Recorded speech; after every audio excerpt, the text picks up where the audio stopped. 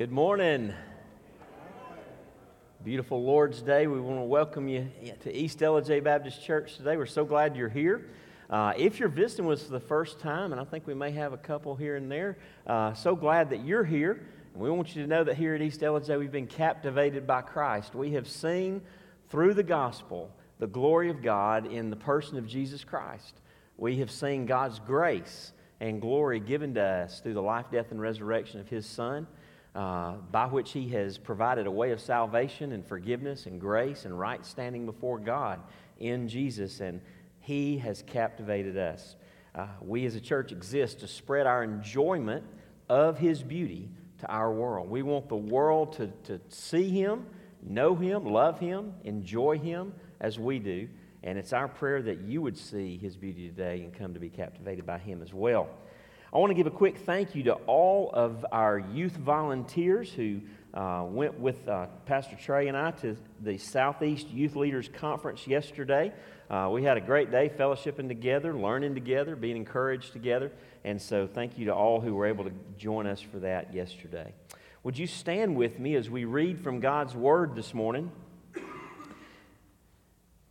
This passage won't be our text, but it will be a passage we come back to during the message later on. John chapter 15, verses 18 to 21. Jesus said, "If the world hates you, you know that it has hated me before it hated you. If you were of the world would love you as its own. But because you are not of the world, but I chose you out of the world, therefore the world hates you. Remember the word that I said to you, a servant is not greater than his master. If they persecuted me, they will also persecute you. If they kept my word, they will also keep yours. But all these things they will do to you on account of my name, because they do not know him who sent me." Aren't you thankful that you know the Lord Jesus through the gospel today, if you know Him? Boy, we can do way better than that. I mean, you like the Gilmer Bobcats better than that. I heard you Friday night. Aren't you glad that you know the Lord Jesus today as your Savior? Amen. Part of that is being treated by the world even as He was treated. Sometimes I wonder, does the world know that you know Him? Sometimes I wonder if the world knows that I know Him because I'm not persecuted. Are you? And so we'll be talking about that this morning. What is it that brings persecution, and why do we not experience that more? I'm thankful for the gospel. I'm thankful that we know Christ. But you have neighbors and coworkers and friends and family members who have yet to meet Him. There are nations all around the world, people groups that have yet to hear the gospel. One such group is the Bushi people on a little island called Mayotte, and they're an Islamic people group kind of combined with Spiritism. About 72,000 of these people on that island with no believers known among them. And so we want to pray this morning for the salvation of the Bushi people, that God would get the gospel to them. Let's pray together. Father, we thank You that You sent Your Son and that He came and lived a perfect life in our place, went to the cross to die the death we deserved for our sins, even though He never sinned and was the perfect, spotless Lamb of God. Jesus, thank You for dying as our substitute. And I thank You that on the third day You rose in victory so that You could be our Savior. A dead man can't save anyone, and yet You live and are the one and only living Savior. Father, I thank You that when Jesus was here, He told us the truth. He told us what was to come. And this morning, all around the world, our brothers and sisters live the reality of what we just read. What Jesus said about following Him and the persecution that would come. And so for our family, our forever, eternal family, the world over, we pray. We pray, God, that You would sustain them, that You would keep them faithful to Jesus no matter what. And God, I pray that you would use your people nearby to the Bushey people to get the gospel to them at whatever the cost. Father, we pray for our neighbors and to get the gospel to them, our co-workers. There's not really a cost, and yet we remain so often in guilty silence. Move us, Father, to speak, to share of the love that you have for us, for the joy and the peace, the grace that we enjoy, because Jesus laid his life down for us. God, today we want to continue to pray for a number that have been on our prayer list. Thank you that Pat Patterson is here and doing well after some surgery this week to remove some skin cancer. We pray for another spot that you would help that to come back good as well. Lord, we pray for John Carter. We pray for Luke Gatanaglu. Thank you that all went well with his arm surgery. Especially, Lord, just want to pray this morning for Ruth Jones and Chris Jones, both of whom are pretty low, have had tough weeks, not doing well. So we pray for them and for the whole family as they care for them. We lift up Ruth Roberts. We pray for Ray Perkins. We thank you, Father, for answering prayer for Miss Winnie Reese and that she's back with us today. We pray for Jerry Haymaker. And God, for the families of Shirley Waters, Dorothy Harrington, and Leonard Nixon, we continue to pray your comfort, your strength as they grieve. Lord, thank you for the hope that they, I believe, all have in Christ concerning their departed loved ones. And Lord, just the truth that they will be reunited one day in Christ in eternity. Father, we thank you for this hour. We know that we're not here by accident. Lord, we know that every moment and every occasion is a divine appointment. And so we pray that you would meet with us today. God, speak and do the work in each heart that you know needs to be done and that only you can do today. So we wait on you, we worship you, we praise you, and we thank you that you're the God who's able to do exceedingly abundantly above all that we could ever ask or even imagine. And so, Father, glorify your name in answer to this prayer, we pray. In Jesus' name, amen. Remain standing as we worship in song.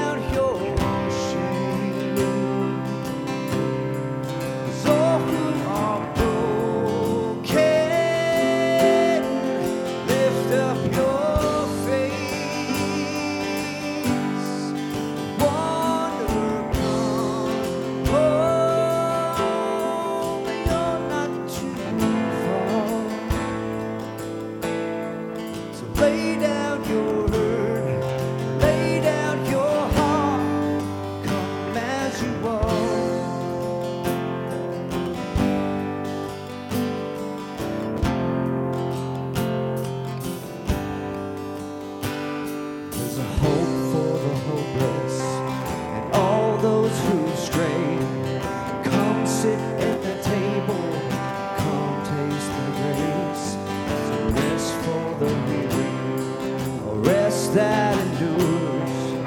Earth has no sorrow,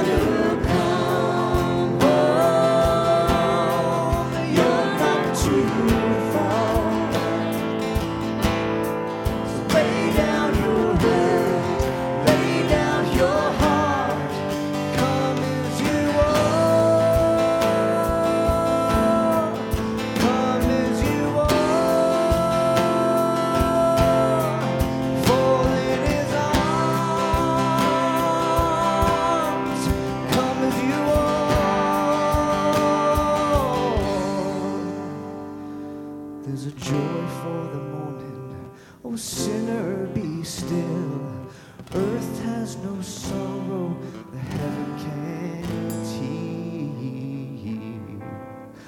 Earth has no sorrow that heaven can't heal. So lay down your burdens,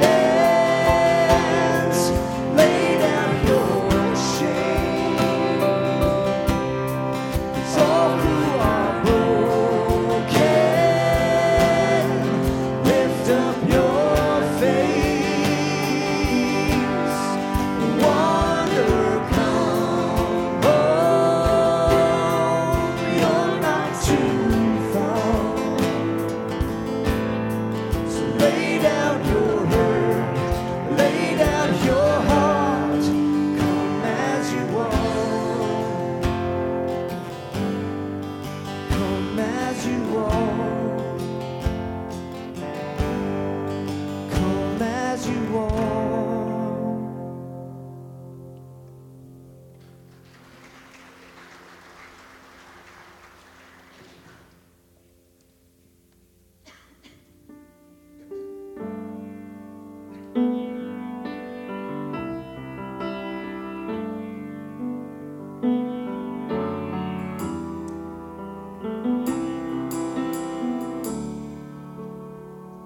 I love you, Lord, for your mercy never fails me. All my days I've been held in your hands. From the moment that I wake up until I lay my head, oh, I will sing of the goodness of God.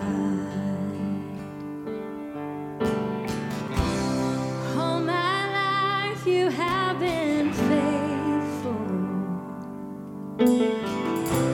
and all my life you have been so, so good. With every breath that I am able, oh, I will sing of the goodness of God. I love your voice. You have led me through the fire in darkest night. You are close like no other. I've known you as a father.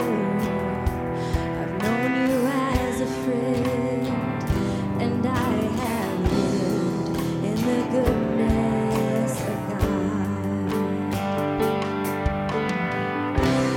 All my life you have been faithful, and all my life you have been so, so good. With every breath that I am able, oh, I will sing of the goodness of God. Your goodness is running after, it's running after me. Your goodness is running after, it's running after me. With my life laid down, I'm surrendered now. I give you everything. Your goodness is running after, it's running after me. Your goodness is running after, it's running after me. Your goodness is running after, it's running after me.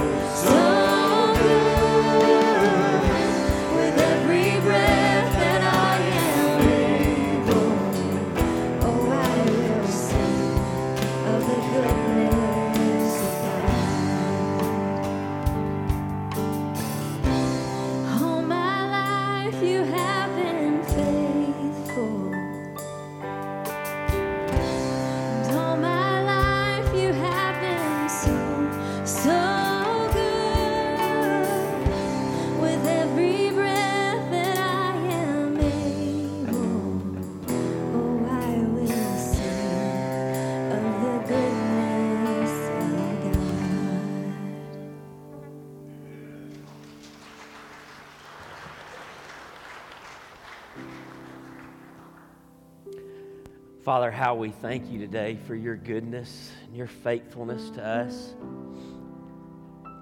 Lord, we confess that that is the only reason we ever remain faithful to you, because you keep running after us and pursuing us. And God, the Scripture says, even if we are faithless, you remain faithful because you cannot deny yourself. It's who you are. I thank you that we can come to you as we are. We can't clean ourselves up. We can't fix ourselves. We can't save ourselves. But because you are a good and gracious and merciful God who gave His own Son to be the Savior of the world, we can come to you as we are. We can find healing. We can find rest and peace, all that come through the forgiveness and righteousness given to us as gifts through Christ. And Father, you have been faithful to us all of our lives. Life's not always been easy.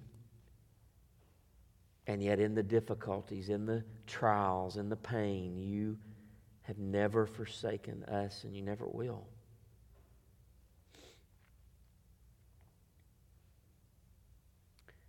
I thank you for the encouragement when I called to check on Miss Winnie the other day that she gave me just in testifying to your faithfulness.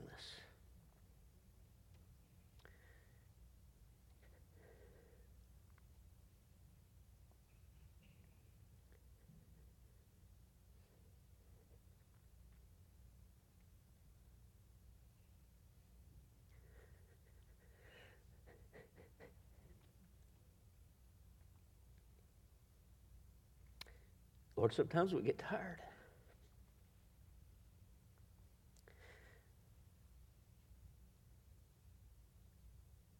But I thank you that you never grow weary of loving and keeping us. And I thank you for our more mature saints that testify to that and show us with their lives that we have hope for the rest of our lives.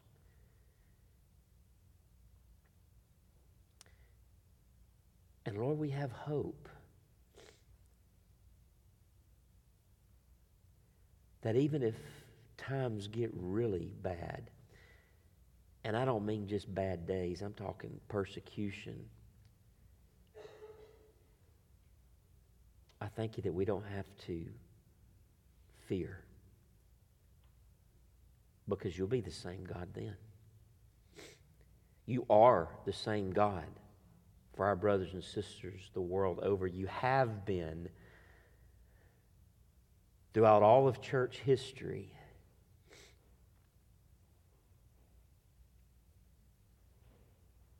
And you're not going to fail now.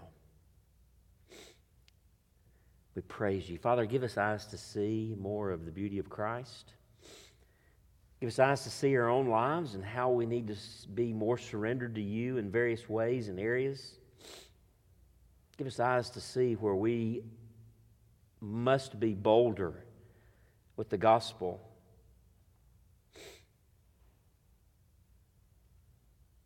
And move us to want to talk about our beautiful Savior. In His name we pray. Amen. Amen. Turn with me in your Bibles this morning to Luke chapter 22. Thank you to Pastor Trey and all the band for filling in today as Joe was is out of town, and appreciate what they do every Sunday and leading us in worship. By the way, it has nothing to do with anything, but we sang that song, that last one there, at the conference I mentioned to you earlier, Southeast Youth Leader Conference. We sang that song yesterday. It's one of my favorite songs. in these days. I sound like Joe, don't I? It changes as time goes. But I'm just going to tell you, there was a group up there that did a great job leading worship, but they ain't got nothing on your worship team, and I'm just telling you. Praise the Lord for the ministry that you guys have to us. And Leslie, thank you for leading that, and Jason and Trey again, and all the other instrumentalists that make it sound so beautiful as we sing. Amen. All right, we're going to be in Luke 22. I just kind of had to get over that, and so I'm going to get a drink of water, and then we'll get started. How about that?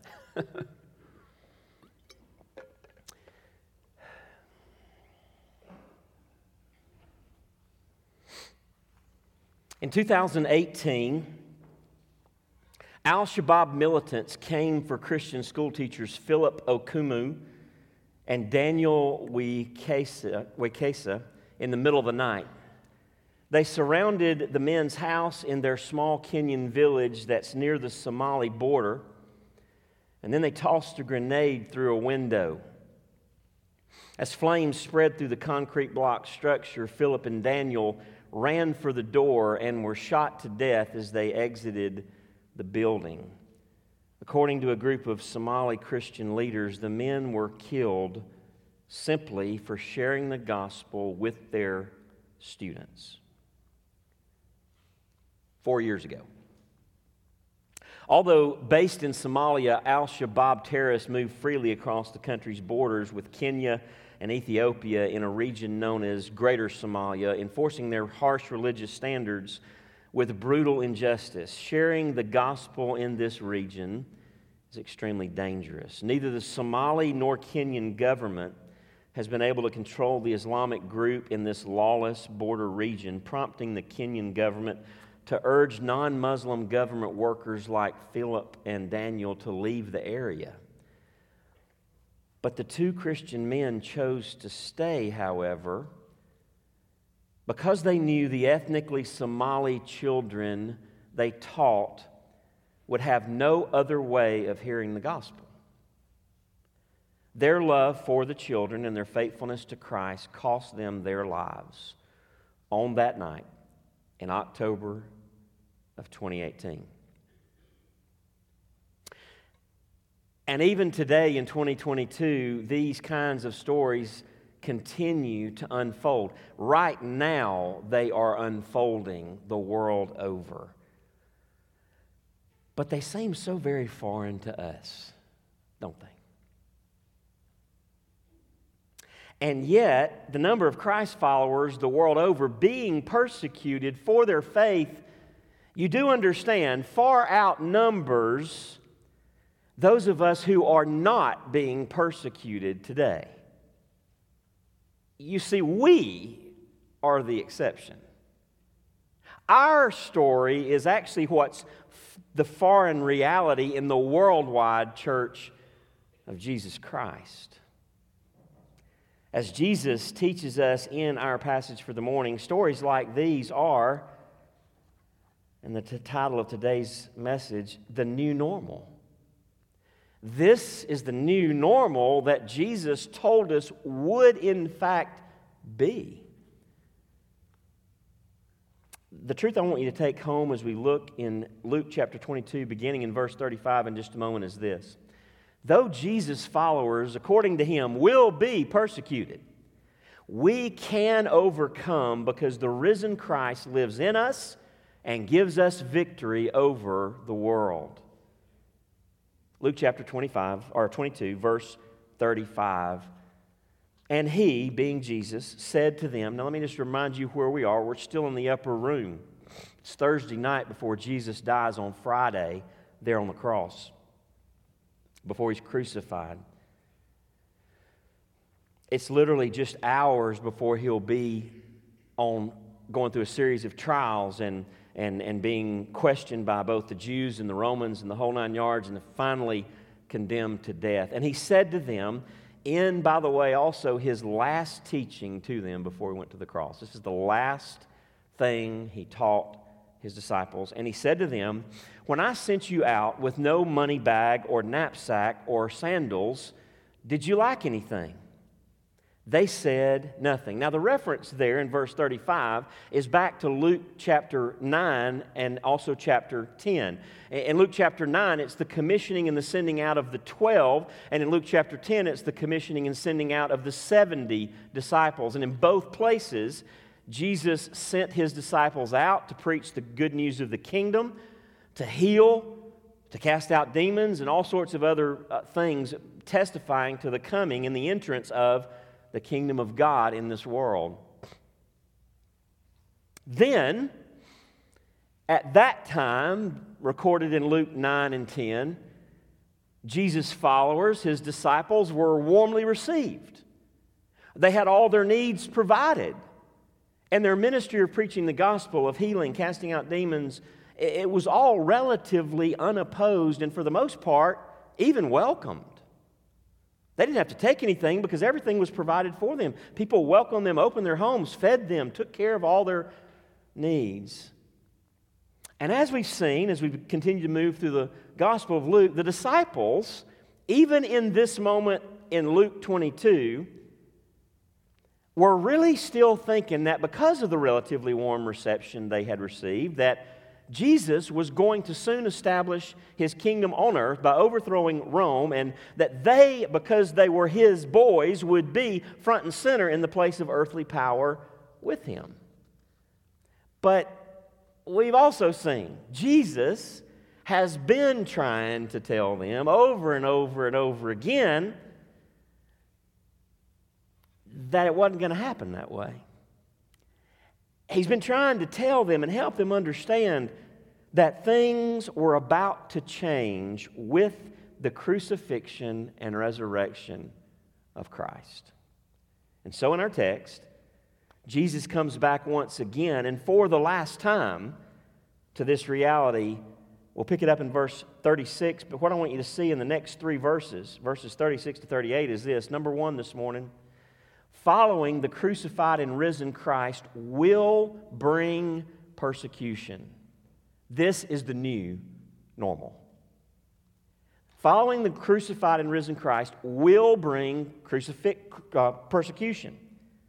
Verse 36, he said to them, that's how it was. You're right, nothing happened. You didn't lack for anything. Everything went great before. But verse 36, he said to them, but now, major pivot, huge change going forward. But now, let the one who has a money bag take it, and likewise a knapsack, and let the one who has a sword sell his cloak and buy one, for I tell you that this scripture must be fulfilled in me. And he was numbered with the transgressors. A quote from Isaiah 53:12, we'll come back to that. For what is written about me has its fulfillment. And they said, look, Lord, here are 2 swords. And he said to them, it is enough. Following the crucified and risen Christ, Jesus makes explicitly clear here, will bring opposition and persecution. Jesus himself, as he mentions in verse 37, Jesus himself was about to be ultimately rejected and crucified. The Jewish leaders had been rejecting Jesus, right? Soon the nation as a whole would join in voices and say, crucify him, crucify him.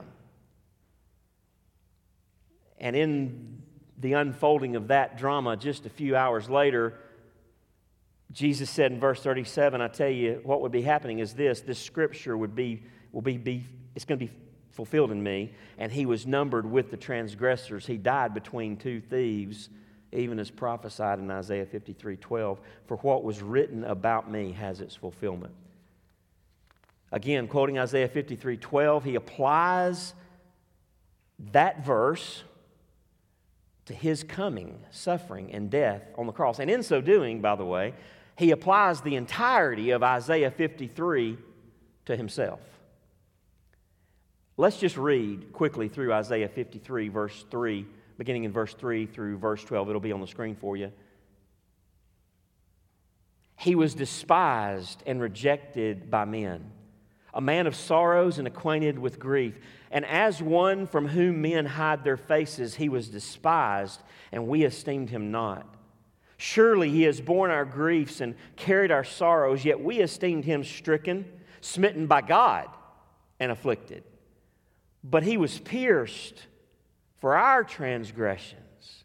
He was crushed for our iniquities. Upon him was the chastisement that brought us peace, and with his wounds we are healed. All we like sheep have gone astray. We have turned every one to his own way. And the Lord has laid on him the iniquity of us all. He was oppressed and he was afflicted, yet he opened not his mouth. Like a lamb that is led to the slaughter, and like a sheep that before its shearers is silent, so he opened not his mouth. By oppression and judgment he was taken away. And as for this generation who considered that he was cut off out of the land of the living, stricken for the transgression of my people. And they made his grave with the wicked and with a rich man in his death, although he had done no violence and there was no deceit in his mouth. Yet it was the will of the Lord to crush him. He has put him to grief. When his soul makes an offering for guilt, he shall see his offspring. He shall prolong his days. The will of the Lord shall prosper in his hand, which is our salvation. Out of the anguish of his soul he shall see and be satisfied. By his knowledge shall the righteous one, my servant, make many to be accounted righteous. And he shall bear their iniquities. Therefore I will divide him a portion among the many, and he shall divide the spoil with the strong, because he poured out his soul to death and was numbered with the transgressors. Yet he bore the sin of many and makes intercession for the transgressors. The New Testament quotes from Isaiah 53, I think it's about 6 or 7 different times. So much that you can see if you just think about the life and sufferings and death of Christ fulfilled in this 800-year-old prophecy by the time Jesus came along. The Jewish leaders thought he was rejected by God. That was their take on him. He was an abomination. And yet it was even for their own sins that he died. We all, like sheep, just in case there's any question, every single one of us, he bore our sins on the cross. Like a lamb that is led to slaughter, a sheep before its shearers, how they're silent. When tried, he didn't answer back. He didn't defend himself. He allowed, even as he was laying his life down, the greatest injustice of all time, the worst justice system decision ever made, a false condemnation. But he allowed it to be made, even as God placed on him the iniquity of us all.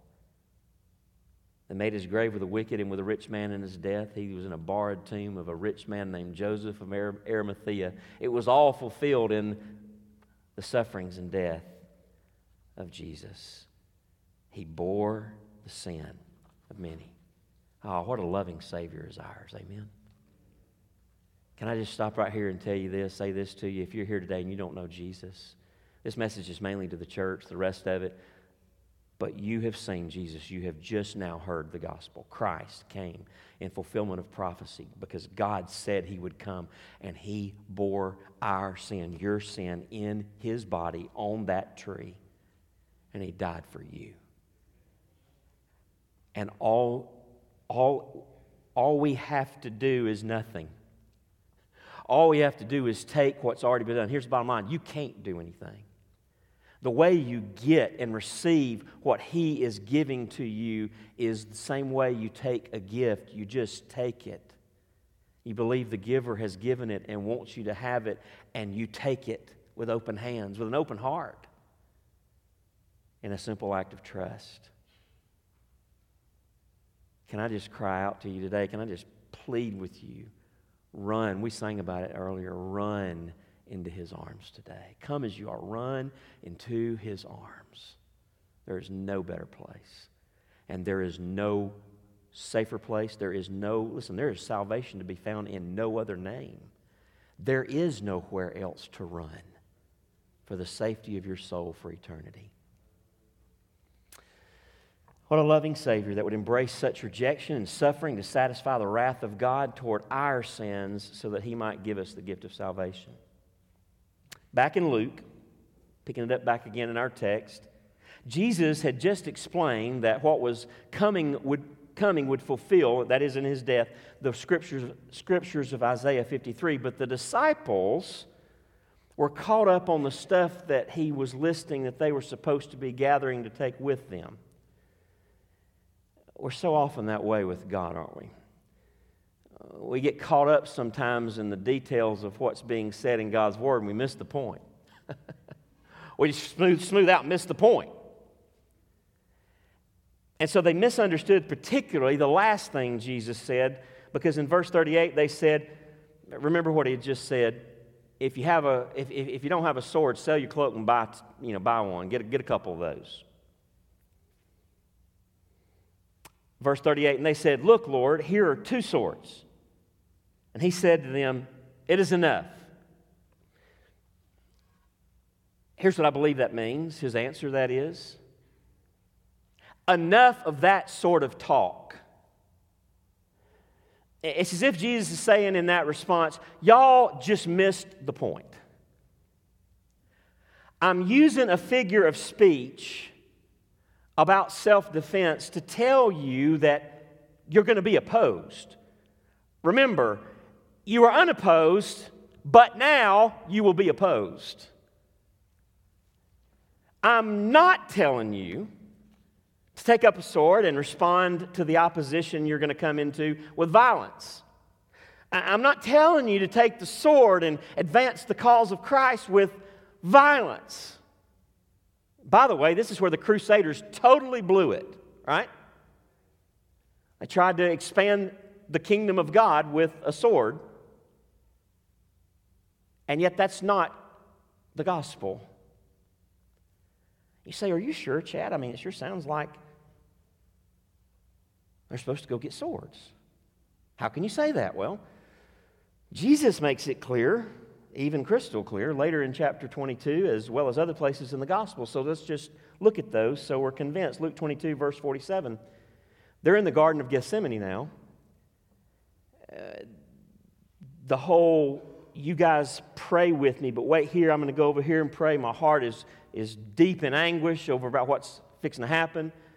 They've just finished up Jesus 3 times praying, Father, if you can take this cup from me, please take it, but not my will, your will be done. Comes back every time and the disciples are asleep.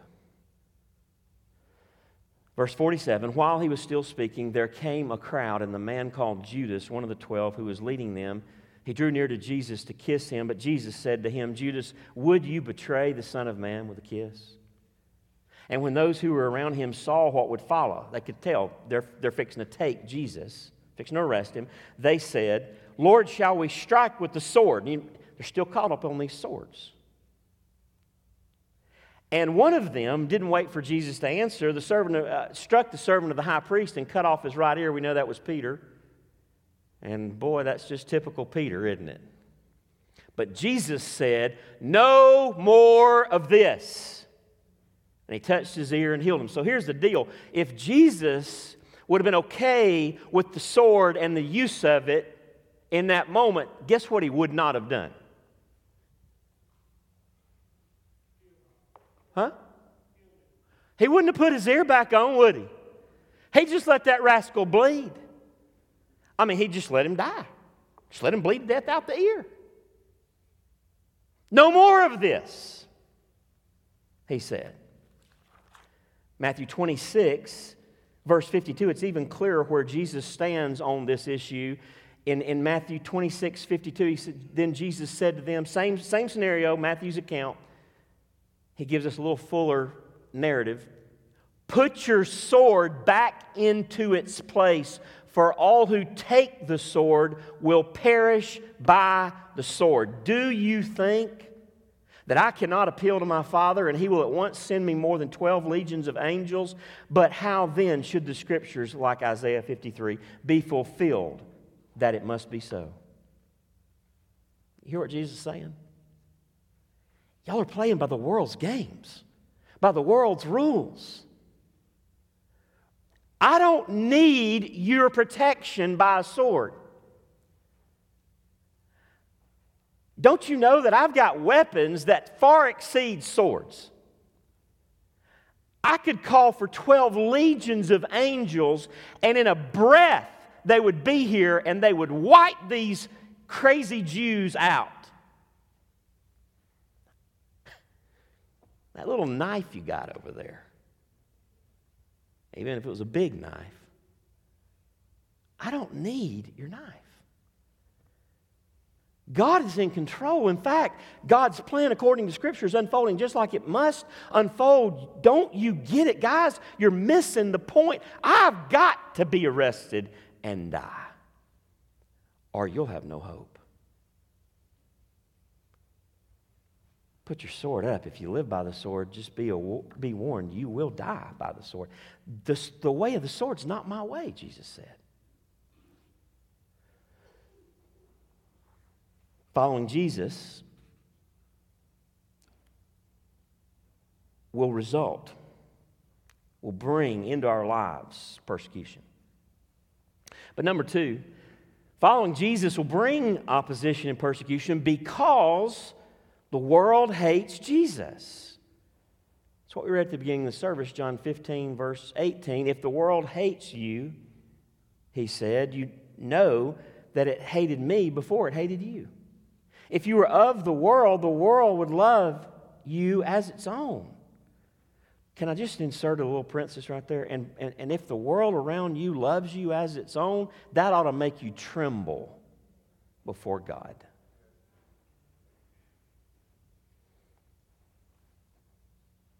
But because you are not of the world, but I chose you out of the world, therefore the world hates you. Remember the word that I said to you, a servant is not greater than his master. If they persecuted me, they will also persecute you. If they kept my word, they will also keep yours. But all these things they will do to you on account of my name, because they do not know him who sent me. So here's the picture. Following Jesus brings opposition and persecution because the world hates Jesus. And if I'm a Christian, the word originally in the early church and in the book of Acts means little Christ. If I'm God's now incarnated presence of Christ, if Jesus lives in me and is showing himself to the world through me, if I really know him such that his Spirit comes to indwell me, then Jesus will be so clear in me that they'll act toward me just like they acted toward him. Now, let me just clarify. I'm not Jesus. We're not just like Jesus. We're not perfectly Christ-like. No one ever.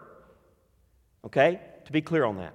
And yet, Jesus said, it'll be on account of my name. It'll be on account of how you follow me and the fact that I'm always on your lips and you're telling people that there's only one way to God, only one Savior from sin, and it's me. It'll be on account of my name that they will hate you even as they hated me.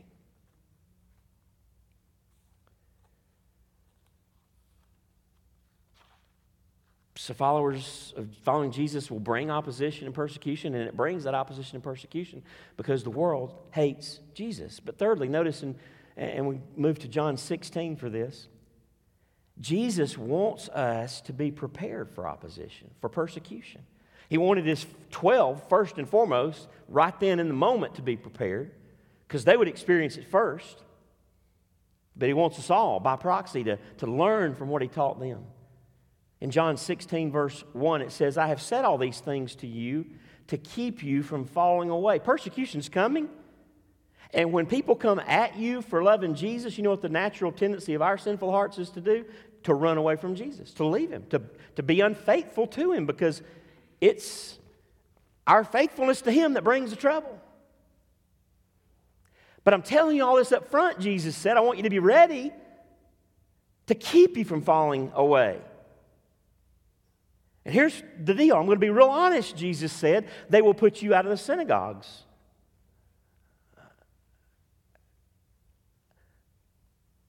They'll kick you out of the church.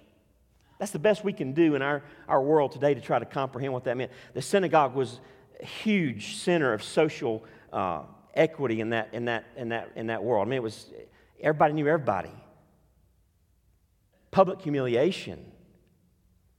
Indeed, the hour is coming when whoever kills you, kills you. I mean, man, we just ramped it up, didn't we? From public humiliation to death. The hour is coming when whoever kills you will think that he is offering service to God.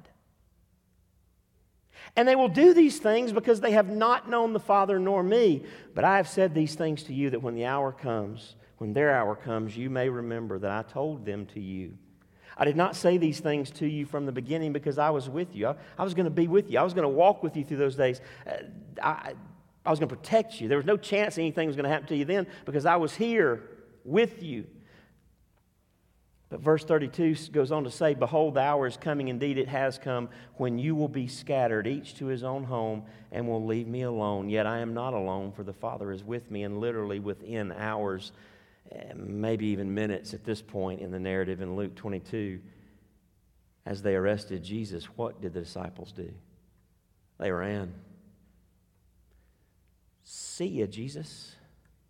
This is big trouble. I didn't sign up for this. I'm out of here. Every single one of them. Jesus wants us to be prepared for opposition, even for persecution, even for the taking of our lives. That's what he said. And when they kill you, they'll think they're worshiping God and doing it. But Jesus also wants us to know that, fourthly this morning, Jesus has overcome the world. And because he has, through prayer and by the power of the Spirit, we can too.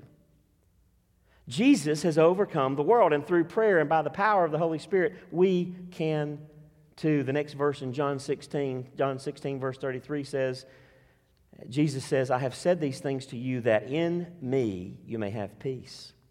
In the world you will have tribulation, but take heart, I have overcome the world. Now that's an interesting verse. It's one you're familiar with. We've heard it a lot of times, but what's he really saying there? I'm telling you these things so that in me you may have peace. You may have peace in me that transcends and defies your suffering. In the world, you'll have tribulation.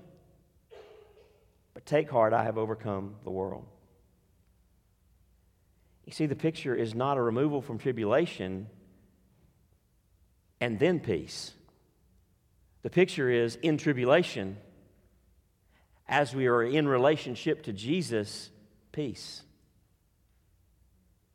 No matter the tribulation.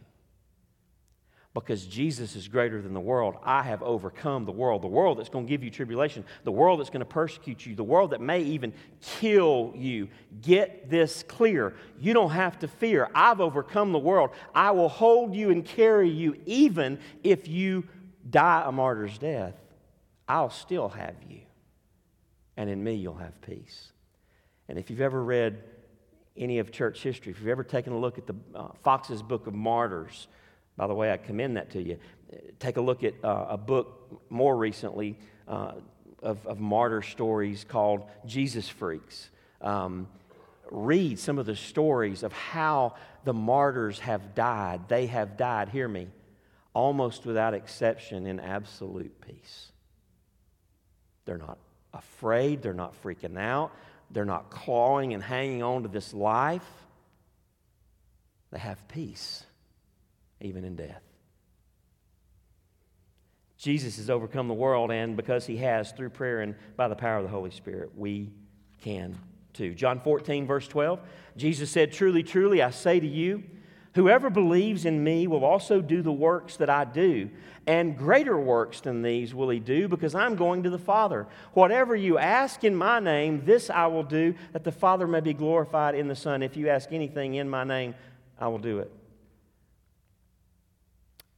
Does this passage mean that if we just tack a little in Jesus' name, then that's a magic formula, and whatever we said before that, God's bound to do because we put in Jesus' name at the end? Is that what that means? No. It means that when we pray in accordance with Jesus' will, with who he is, with what he's about, and what is he about? He said of himself in John 5, he's about the Father's business. He does what he sees the Father doing. And what's the Father up to? The Father's up to saving sinners through Jesus, through faith in Christ. What's our job under God, under the kingship of Christ as followers of Jesus? What's our job? It was called, remember? You remember it? It's called the Great Commission, right? Go make disciples. We're supposed to do what he did. We're supposed to go make disciples. Call people to follow Jesus, to trust him as their Savior, and to follow him as their Lord.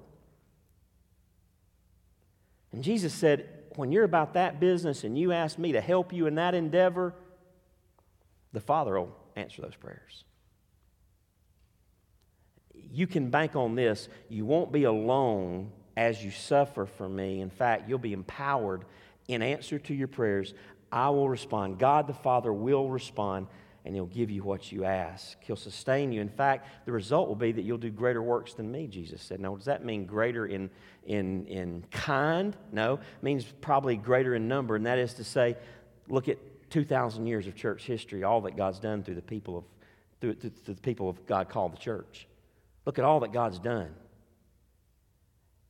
Jesus' ministry was literally limited to an area of about 25 to 40 miles, a very small area. But through the church, the gospel is still today ever moving further out to the very ends of the earth. By the power of the Holy Spirit in the people of God, the church is doing greater works in volume than Jesus did in his limited time here on earth. All in answer to prayer. As we ask God to use us, as we surrender our hearts to him in prayer and give him our lives, and we say, yes, Jesus, you said go make disciples. I'm going to go make disciples. As we ask him to help us and empower us, give us boldness and compassion and love and endurance and strength and suffering, he says yes to those prayers and enables a gospel witness through which the nations are being saved. I love John 14. By the way, John 14 to 17, where I'm quoting all this from lately, that's John's version of the upper room discourse there at the time Jesus was talking to his disciples around the Lord's table. It's a much more extended version. John 14, verse 18, I will not leave you as orphans. I will come to you. Yet a little while, and the world will see me no more, but you will see me. Because I live, you also will live. In that day you will know that I am in my Father, and you in me, and I in you. Verse 23, Jesus answered him, if anyone loves me, he will keep my word, and my Father will love him, and we will come to him and make our home with him. How does that work? By the Spirit, right? By his Holy Spirit that comes to live in us. He won't leave us as orphans. He'll come and make his home with us. Verse 25, these things I have spoken to you while I'm still with you. But the Helper, the Holy Spirit, whom the Father will send in my name, he will teach you all things and bring to your remembrance all that I have said to you. Peace I leave with you. My peace I give to you. Not as the world gives do I give to you. Let not your hearts be troubled.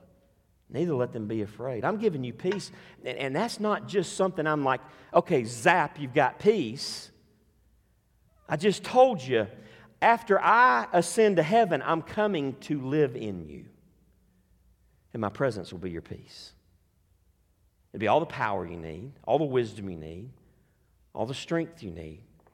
And my presence in your life will be your peace. Sometimes I wonder if us Baptists are charismatic enough to even understand the words Jesus is saying in these passages. Is that your experience with Jesus? Is his presence that personal in your life? Man, we ought to talk about that more, aren't we? We ought to encourage each other with how the Lord is working in our lives, what the Spirit of God is saying to us. Now again, what will the Spirit of God say to me? He will never say anything to me that contradicts this book. But you know what? That's a big book. There's a lot in there for him to tell me, remind me of. Remember what Jesus said? He'll lead you into all truth. He'll help you understand this book. He'll call it to mind. He'll bring back to mind in the moments you need it, in the circumstances you're praying and asking Him for wisdom. Man, He'll bring it back up. He's not going to give you any fresh revelation, but He'll give you some fresh application. Amen? Personal application. This is how this part of God's Word applies in my life right now in this decision I need to make. How I need to handle this circumstance. How I need to talk in this particular conversation. What I don't need to say. How I don't need to act. The Spirit of God, take God's Word and lead you. Even that personally. In 1 John 4, verse 4, John says, little children, you are from God and have overcome them, that is the world, for He who is in you is greater than he who is in the world. Chapter 5, verse 4 says of 1 John, for everyone who's been born of God overcomes the world. And this is the victory that has overcome the world, our faith. Who is it that overcomes the world except the one who believes that Jesus is the Son of God? If we trust Jesus as the Savior sent from God, if He indwells us, then we are those who can overcome the world no matter how the world comes against us. No matter how they oppose us. No matter how they persecute us. No matter if they kill us and think they do service to God in the death, in our death. Because greater is He that is in you than he that's in the world. I don't know about you, but I can think of moments this week when I was talking to a lost person. I know they don't know Jesus. And I'm talking about something stupid. I'm being nice, I'm being friendly, but I'm just saying, we're just talking stupid stuff. And as I look back on those moments, apparently in that moment, you know what happened in my mind and my heart? I forgot that greater is He that's in me than he that's in the world, than this fella. And somehow I was intimidated into silence not to bring Jesus into the conversation. Anybody else have that experience this week? I'm just asking.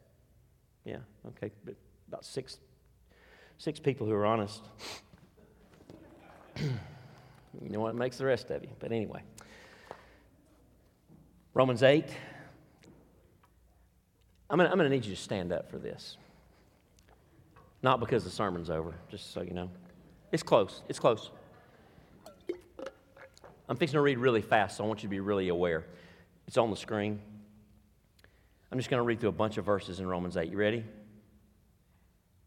If the Spirit of Him who raised Jesus from the dead dwells in you, He who raised Christ from the dead will also give life to your mortal bodies through His Spirit who dwells in you. Verse 15, for you did not receive the spirit of slavery to fall back into fear, but you've received the spirit of adoption as sons by whom we cry out, Abba, Father. The Spirit Himself bears witness with our spirit that we are children of God, and if children, then heirs, heirs of God, and fellow heirs with Christ, listen, provided we suffer with Him in order that we also may be glorified with Him.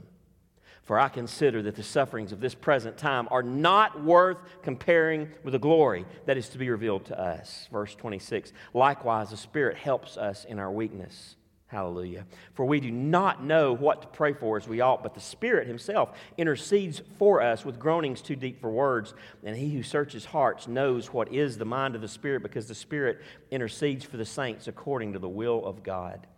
And we know that for those who love God, all things work together for good. For those who are called according to His purpose, for those whom He foreknew, He also predestined to be conformed to the image of His Son, in order that He might be the firstborn among many brothers. And those whom He predestined, He also called. And those whom He called, He also justified. And those whom He justified, He also glorified. You're not glorified. I'm not glorified. It's as good as done, though. No, verse 37, in all these things, no matter what life throws at you, and the list in verses 34 and 35 and 36 is an ugly list of bad things that can happen to you in this life. No, in all these things we are more than conquerors through Him who loved us. For I am sure, Paul said, are you, that neither death nor life, nor angels nor rulers, nor things present nor things to come, nor powers nor height nor depth, nor anything else in all creation will be able to separate us from the love of God in Christ Jesus our Lord.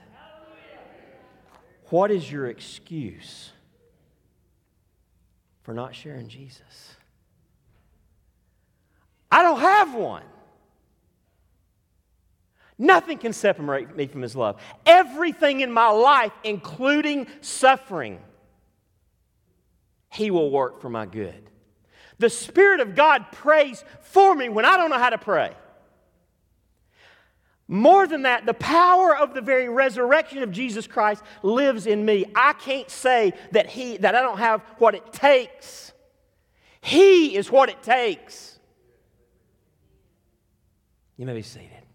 Jesus has overcome the world, and through prayer and by the power of His Spirit, listen to me, we can too. The new normal. This is it. The new normal is us living in the power of the Holy Spirit in suffering. Preaching the gospel to the glory of Christ, no matter what. You see, the job's real simple, and we read it a lot too, don't we? Matthew 28:18, Jesus came and said to His disciples, this is right before He lifted off, all authority in heaven and on earth has been given to me. Now we've talked about this before, right? That's not insignificant. Sometimes we leave that off the Great Commission. I mean, here's what Jesus is saying. There is nobody with any more authority than me. I'm the boss of everything and all of y'all. And I got something to tell you. I got something to command you. Go, therefore, because I'm the boss, go and make disciples of all nations, baptizing them in the name of the Father and of the Son and of the Holy Spirit, teaching them to observe all that I've commanded you. By the way, check this out. He's not just the boss of the ones He's telling to go. He's the boss of the ones He's telling us to go to. Hello? He's got all authority. He reigns over those to whom we're called to witness. Don't miss the point of that. Can I save them? Can I change them? Absolutely not. But the one who has all authority, who gives them their next breath, can change their heart. Even when somebody is feeble and pathetic and imperfect and often failing, one of the old hymns says. A jar of clay, as Paul calls it, tells them about the treasure of Jesus. Even when somebody like me is the mouthpiece, God can change a heart. Because, hear me, the power's not in me. It's not in the jar of clay. It's in the treasure. It's in the gospel, which is the power, the dunamis, the dynamite power of God into salvation that explodes stony hearts and makes them hearts of flesh that can receive Jesus. We give ourselves way too much credit and therefore let ourselves get way too much in the way when it comes to witnessing. Amen? But then he ends the Great Commission with this, and behold, behold. Go make disciples, baptize them, teach them. But don't miss this. There's one last thing. And behold, I want you to look and hear these words. I am with you always to the end of the age. It's not just the authority He has over us and over those to whom He sends us. He goes with us. He goes with us. Though Jesus' followers will be persecuted, we can overcome because the risen Christ lives in us and gives us victory over the world. I asked the question as we read Scripture this morning, why are we not more persecuted? Well, there's a couple answers to that. The secondary answer I'll give you first, because we live in a free country that is yet, for the most part, still today free. We have the freedom of religion here. We can talk about Jesus and not be opposed. I said that's a secondary reason because that's not the main reason in my life or yours. Is it? Is it? No. Still no in 2022. It'll always be no.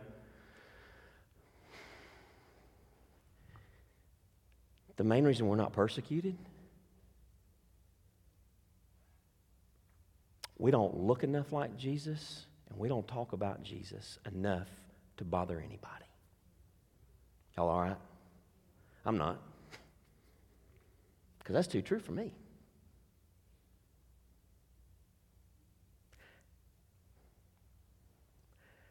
Now, if revival falls during this invitation, not sure I'm glad I didn't, but if the revival falls during this invitation, and everyone in this room goes out tomorrow and is bold with the gospel, number one, think about that. What might happen tomorrow? I'm talking about on August the 29th. What could happen? The gospel is the power of God. But that was a sidetrack in my brain. Where I was actually going in that moment was, if we actually did that, does that mean that we're going to suddenly be in danger for our lives? Probably not. But I'll guarantee you, in the mix of people coming to Jesus on August the 29th of 2022, there would be mixed in stories of people that got ticked off, that were offended by your words, that decided they didn't want to be your friend anymore. There might be stories, if you were really bold, that some of you lost jobs.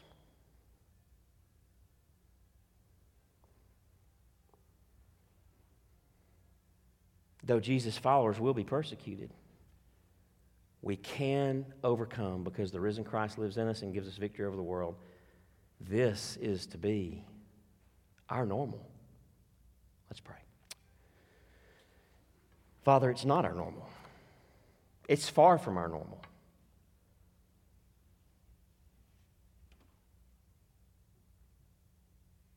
We confess our sin of silence, our sin of seeking our own comfort over your glory,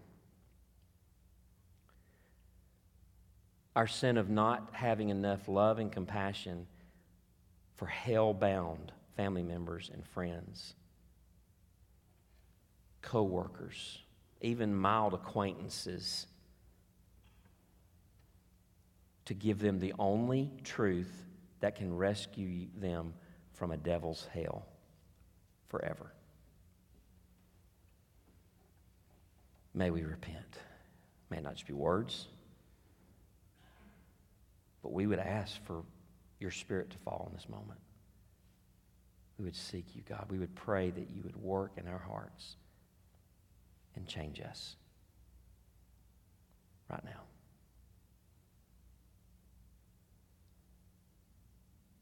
We would pray that tomorrow would bring a burst of the gospel into our community through this group of people in this room.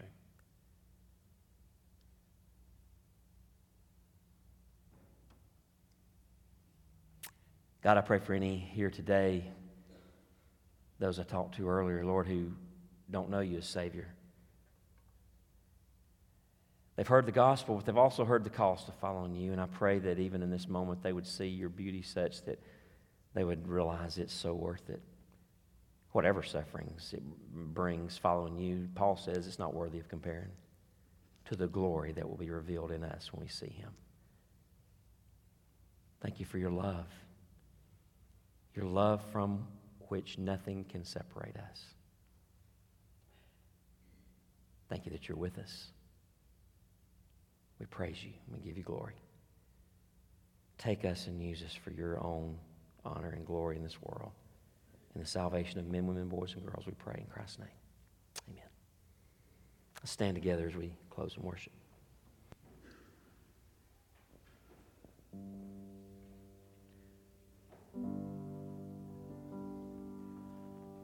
I've had many tears and sorrows. I've had questions for tomorrow.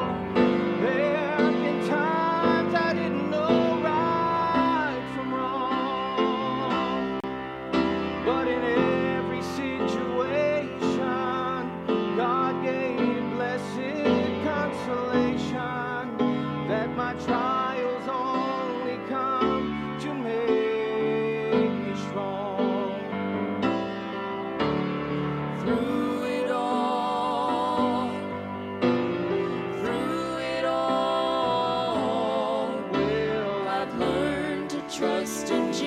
Jesus. I've learned to trust in God. Oh, through it all. Through it all, I've learned to depend upon His word. I've been to lots of places, and I've seen a lot of faces.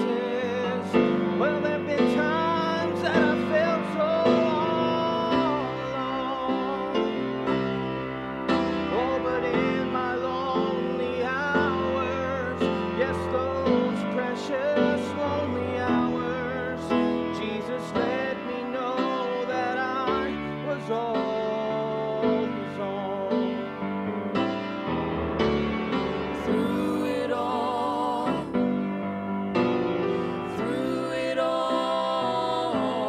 well, I've learned to trust in Jesus.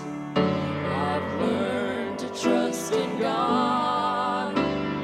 Through it all,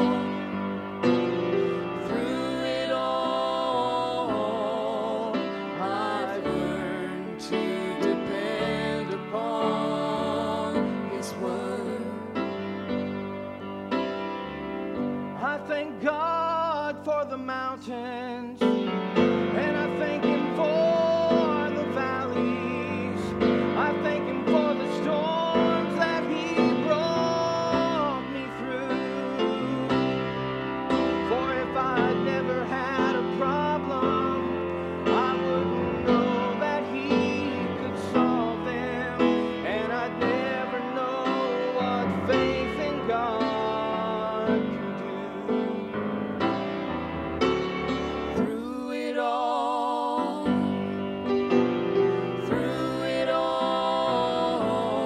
well, I've learned to trust in Jesus. I've learned to trust in God. Oh, through it all, I've learned to depend upon His word. I've had many tears and sorrows. I've had questions for tomorrow. There have been times I didn't know right from wrong. But in every single situation, God gave blessed consolation that my trials come to only make me strong.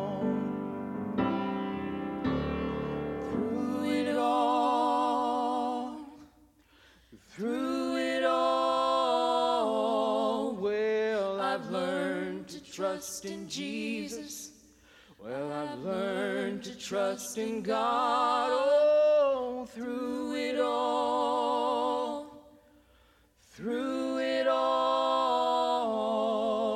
I've learned to depend upon His word. Amen. Amen. Amen. Thank you, Trey and Juliana. You may be seated. Praise God for His work in our hearts and among us today.